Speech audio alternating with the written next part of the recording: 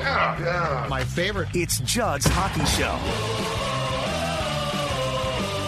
And it is Judd's Hockey Show, and my God, what a difference a week makes. A week ago, the Wild was in an absolute free fall, 7 consecutive losses.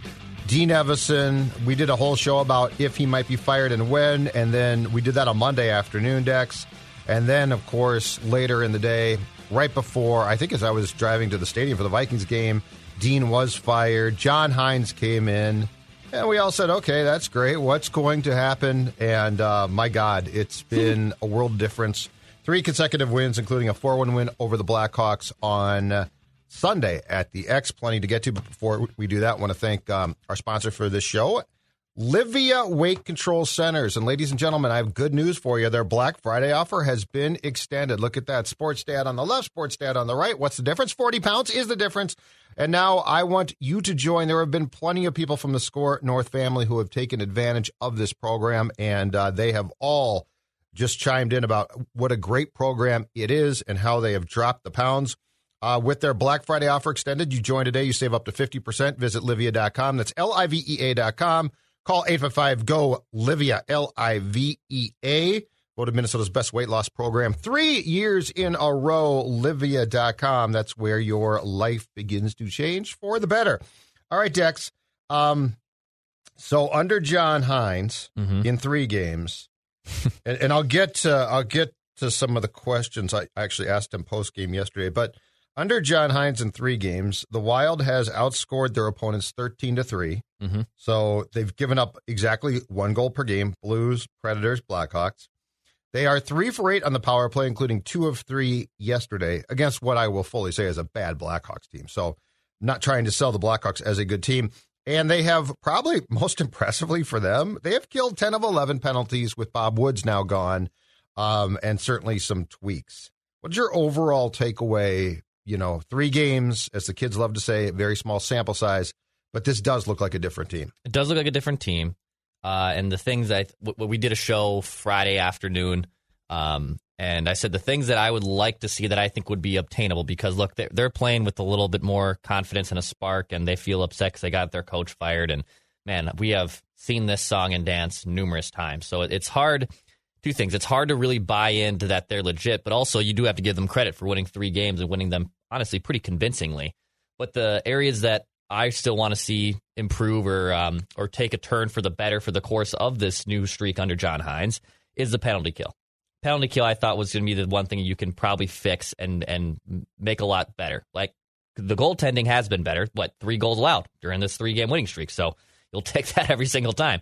But you probably aren't going to be outscoring your opponents like this. The Wild just don't have, unless Boldy and Kaprizov wake up, which if that is the case, all right, that's a new layer to this conversation that we can probably get into.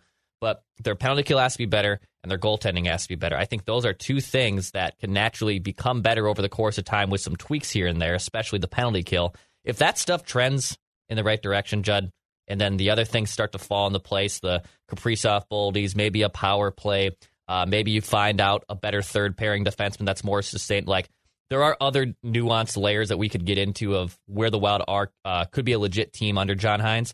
But the areas that I wanted to see improvement drastically were penalty kill and goaltending, and they are certainly getting that over this little winning streak they're on. Yeah, Fleury at times was brilliant on Sunday. He made, on the first period Blackhawks power play, he made 3 big saves, and the Blackhawks were all over the Wild in that power play. And then the third period, he was spectacular. Gustafson, to his credit, against the Blues and Predators, also very good. The penalty killing looks competent. I don't love it still, but it looks, 1 power play goal in 3 games is a far cry from the crap that we were being forced to watch. Here's the thing. So in watching the game yesterday again, so I've seen 2 of the 3 games live since Hynes got the job, the Blues game and then the Blackhawks game. And in watching it, I was interested in why the dynamic of the speed looked so different. Because clearly guys don't get faster. It's not like, oh, Dean's out. I'm Matt Zuccarello, and now I'm going to skate like the wind. Right. So there are, I agree with all of you who say, hey, first of all, it's 3 games. But second of all, it's not like John Hynes came in and changed everything. He didn't redo their system. Now that could be done eventually, but it's not being done right now. But in watching the speed, I'm like, okay, what's the formula here? Because he clearly came in and altered some things just as far as the thought process. And I asked Fleury about it, and I asked Hynes. And I'm going to read you part of Hynes' quote because basically my question was, the speed that you've shown, the increased speed that this team's shown under you is not like a fluke. Like that's not a short-term thing. That is you got it or you don't. And he said, I think just being more predictable coming into our own end and knowing where pucks are placed, what our routes are going to be. I think when you can be predictable and when guys know where people are going to be, you can play a fast game, even if you're under pressure, because I think you can think quickly and you can execute faster. So organize coming into our own zone when pucks are dumped in, where the outs are going to be for the passes, where they're placed, and then also just reading things in transition. And I thought that was a good response because that is something, like, it's not, the players haven't gotten faster as far as their foot speed. What they've done is they've started to move the puck quickly. And I think if you watch the games, you definitely see that there is a premium now being put on, don't think about it, get the puck out, right? So this makes sense to me as far as, okay, this is why the game looks to be, because your transitions now are quicker and you're not being, and Fleury's point was, if the transitions aren't quicker, your opponent gets to the neutral zone and their own blue line and gums it up. So you basically have to play dump and chase, which is what people started to complain about with Dean. Mm-hmm. So it does make sense. And this would not be a hard change. Like, it would not take a lot of film work or chalkboard work here. This would be an easy change to say in like one practice, these are my principles of what we're going to do to move the puck out. But that does explain why this team looks to be playing what I would consider to be far more free and easy, Declan, than what we saw. And I don't know exactly what Dean was thinking or what, but than what we saw with Dean, especially this year. I don't want to blame him for the entirety of problems because he actually had this team playing fast at one time. So this is where it's like hard to quantify, because when we had Jesse on last Wednesday, we asked, can the Wild play play with speed and keep up with like teams that have really good horses that can go up and down the ice really well? So I think my answer to that is still no. Like I don't think you can get into a track meet, but I do think there is a huge difference between getting into a track meet and playing quick, playing fast, playing in transition, right? Like that, in my opinion, that doesn't go down to speed necessarily. It doesn't go down to you guys having the fastest players in the ice. That goes down, I think, to a hockey IQ. Like that is putting players and putting the puck in the right positions at the right time. And I think that's where they can play with the speed. Like John Hynes likes to play with speed. Coach Devils teams that were quicker. Predators, I think the majority of the Predators teams he had were actually kind of a little bit more comparable to these Wild teams that we've seen a lot before. I don't think they had the skill of a Kirill Kaprizov on those teams necessarily. But, those teams were deep. Those teams, had four lines that could roll. They weren't necessarily top-end skill, but he could always milk points out of them, and they were always, near the playoff conversation. But I think the difference between the Wild playing with speed and like wanting to get into a track meet with like a Colorado or a Dallas, which in my opinion would be disastrous, is playing smart. Like what Flower said right there. Like that's a genius quote. That's a great quote. If you don't get the guys in the right transition and in the right spots to move the puck and not play hero ball, I know that doesn't apply to hockey, but not play hero ball where you're trying to go up and down the ice and deke all around, that's different. I think that part of the game where if they're playing in transition, yes, then they can play with speed. But in terms of wanting to get into a whole 200-foot game against a powerful foe, I think the Wild would be very overmatched in that situation still. That quote was actually Hynes. Here's Flower on the same thing.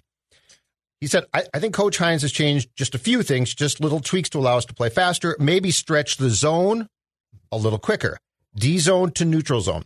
A couple of those breakouts just get a touch faster so we can get skating, get moving, and push their defense back and not wait until they're all set up and waiting for us in the neutral zone. That makes perfect sense. So it's tough to get through them if they are there. We've had odd man rushes, some good chances. Then once you win, once you get a few goals, like everybody relaxes and sees the ice better, just everything slows down a bit.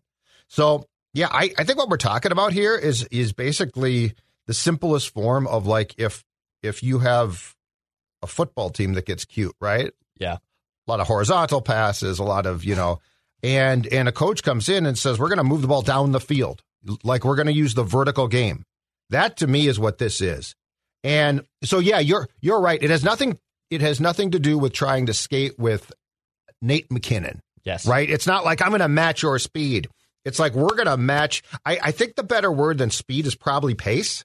Yeah, it's probably a better one. Because it's your pace of play. Yes. But there is no question that this looks like this team is far more, at least for 3 games, suited to this. The other thing I like that Hynes has done, he's tweaked personnel, not huge, but have you noticed they put Brock Faber more on the power play? Yes, I wanted to see that with you before, like we were doing preseason stuff. That was something I've wanted to see for a long time now.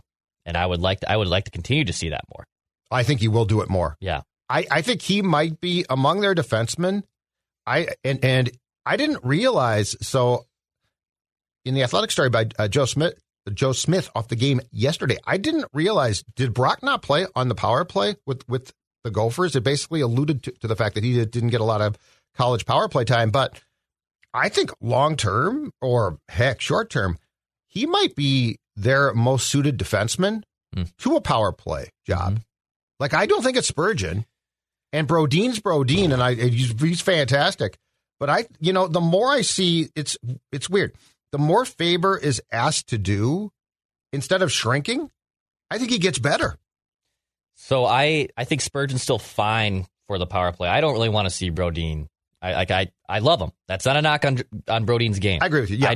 I don't really want to see a lot of minutes going to Brodin necessarily on the power play unless it's like out of necessity with injuries.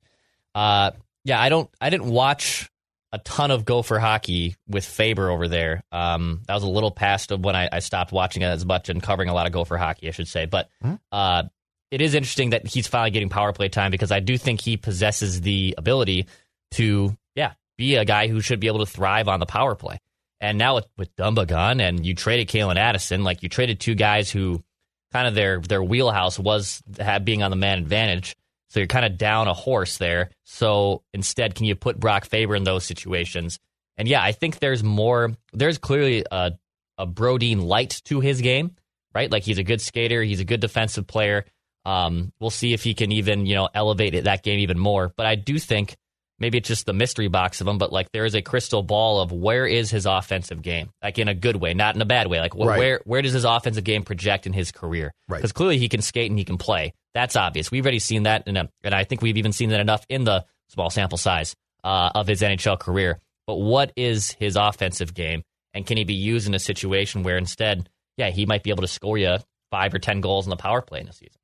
My sense is that the biggest compliment I can give him is that he is about, and this is not to say he does not screw up, because he does at times, but we all do. He is about as smooth as you can get. Like, that's the thing I like. You give him assignments or jobs, and he looks like he belongs there, which, I mean, he's a rookie. And what's impressive is he does this on the ice. He does this in the locker room. Like, he has become, and don't roll your eyes about this, folks, but Brock Faber's become like a go-to quote for that team. He's a rookie. Yeah. He's a rookie. Well, he's always there. He's always willing to answer questions. Like these are things that when you're looking for what makes a captain, like what makes a guy that can lead a team. Mm-hmm. When you're doing this and I know he had college, so he's not 18, which obviously helps. But my God, am I impressed. And I think the fact that Hynes also, one thing I like is this, he did bring and brings a fresh set of eyes. So like it would not be a good idea to come in here and change everything. I understand that. But I do feel that he's making some changes that I like to see, and that he doesn't have any misconceptions or he doesn't have any perceived biases. Right. I'll give you one that I absolutely loved, and it's small and it's not surprising, but I don't think Dean would have ever done this. And this is not to fault Dean. He was just there a long time, and I think he definitely had some biases towards players that sort of reminded him of himself. But yesterday, Ryan Hartman comes back, and the first 3 lines are playing well.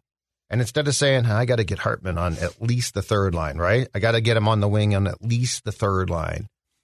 Hynes says, okay, 4th line.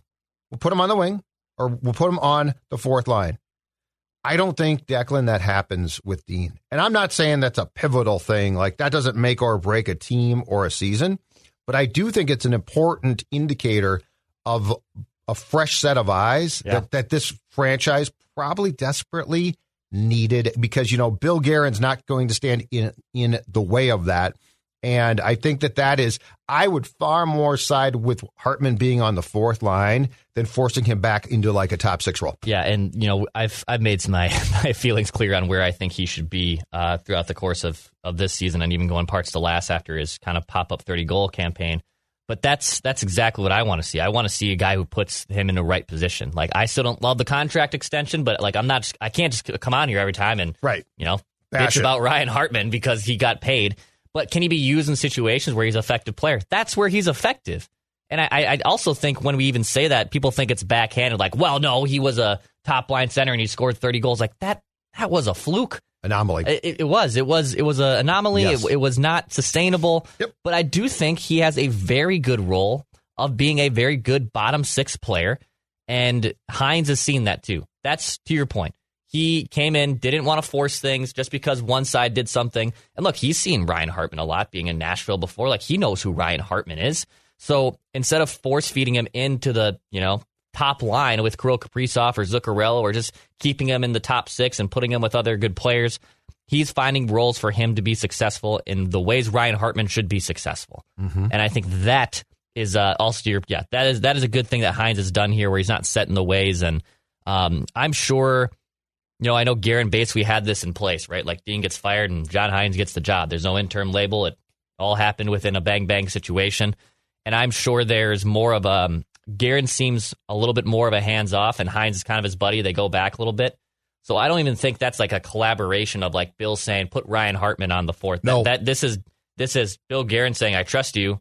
Yep. What do you want to do to fix these things? And I'll give you the players and the personnel that are needed, but I'm going to let you put your eyes and brain on this, and you can probably fix it. Yep. And that's when, there's a lot of things that go into the conversation about when we talk about a coach having a shelf life, especially in this sport. Yeah. And some of that is preconceived ideas about or long-held ideas about, Hartman had 30 goals 2 years ago, and look what he did, and he works his ass off, and he does all those things. That doesn't make him, and that never made him a guy who should have stayed for any amount of time centering the top line. And he's really not a top six guy, that's fine. He's got a role.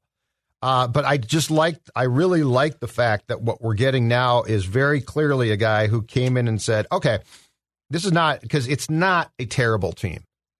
Not a great team, not a terrible team, but he's actually open to, I don't have the thing about, well, if I put Hartman on the fourth line, that's going to embarrass him. John Hynes doesn't care about that, and he shouldn't. Let's talk about the rookies, too, before we get done here. First of all, I'm going to defend Connor Bedard, okay? Okay. Because I'm seeing the stories, but the stories today are like Connor Bedard wasn't even the top two rookie and blah, blah, blah. And yes, that's a good story. I probably would have written the same thing. So I'm not faulting the journalists, but I am saying this. Connor Bedard's on a horse bleep team that has a lot of problems. He is too small. He is too small to be playing right now, except his skill is so off the charts that he deserves a job that he's not big enough for, if that makes sense, because his skill level's unbelievable. But I watch him play and do you know what I see physically? Just as far as his like actual physique goes, not his skills. I see Marco Rossi a couple of years ago. Interesting. Just as far as the build goes, he's too small. Like, he's playing against men, and if they can catch up to him and he can't like out-deke them, they knock him off the puck. Now, of course, these guys are all the best players probably in the world. So, like, if you or I tried to knock the poor kid off the puck, he would make us look like morons. But so I am not going to dump on Bedard here. I actually feel bad for him, especially with all the stuff that was out there a couple weeks ago. That being said, we've talked about Faber, but Rossi yesterday had 2 goals, played 15-10, and again, I'll go back to what we just talked about with Hynes. I love the fact that a coach comes in here and looks at Rossi and doesn't really know that much about 2 years ago, right? Or last year, or when I watched this kid play, I'm going to tell you right now, there is no reason on God's green earth why he was not the center of the top line on day one. He's matured. He goes to the front of the net. He takes a lot of hits now. And guess what? He doesn't move much. This is another player I think that's going to benefit from the fact that this coach didn't see him when he was scuffling or making mistakes that Dean couldn't tolerate.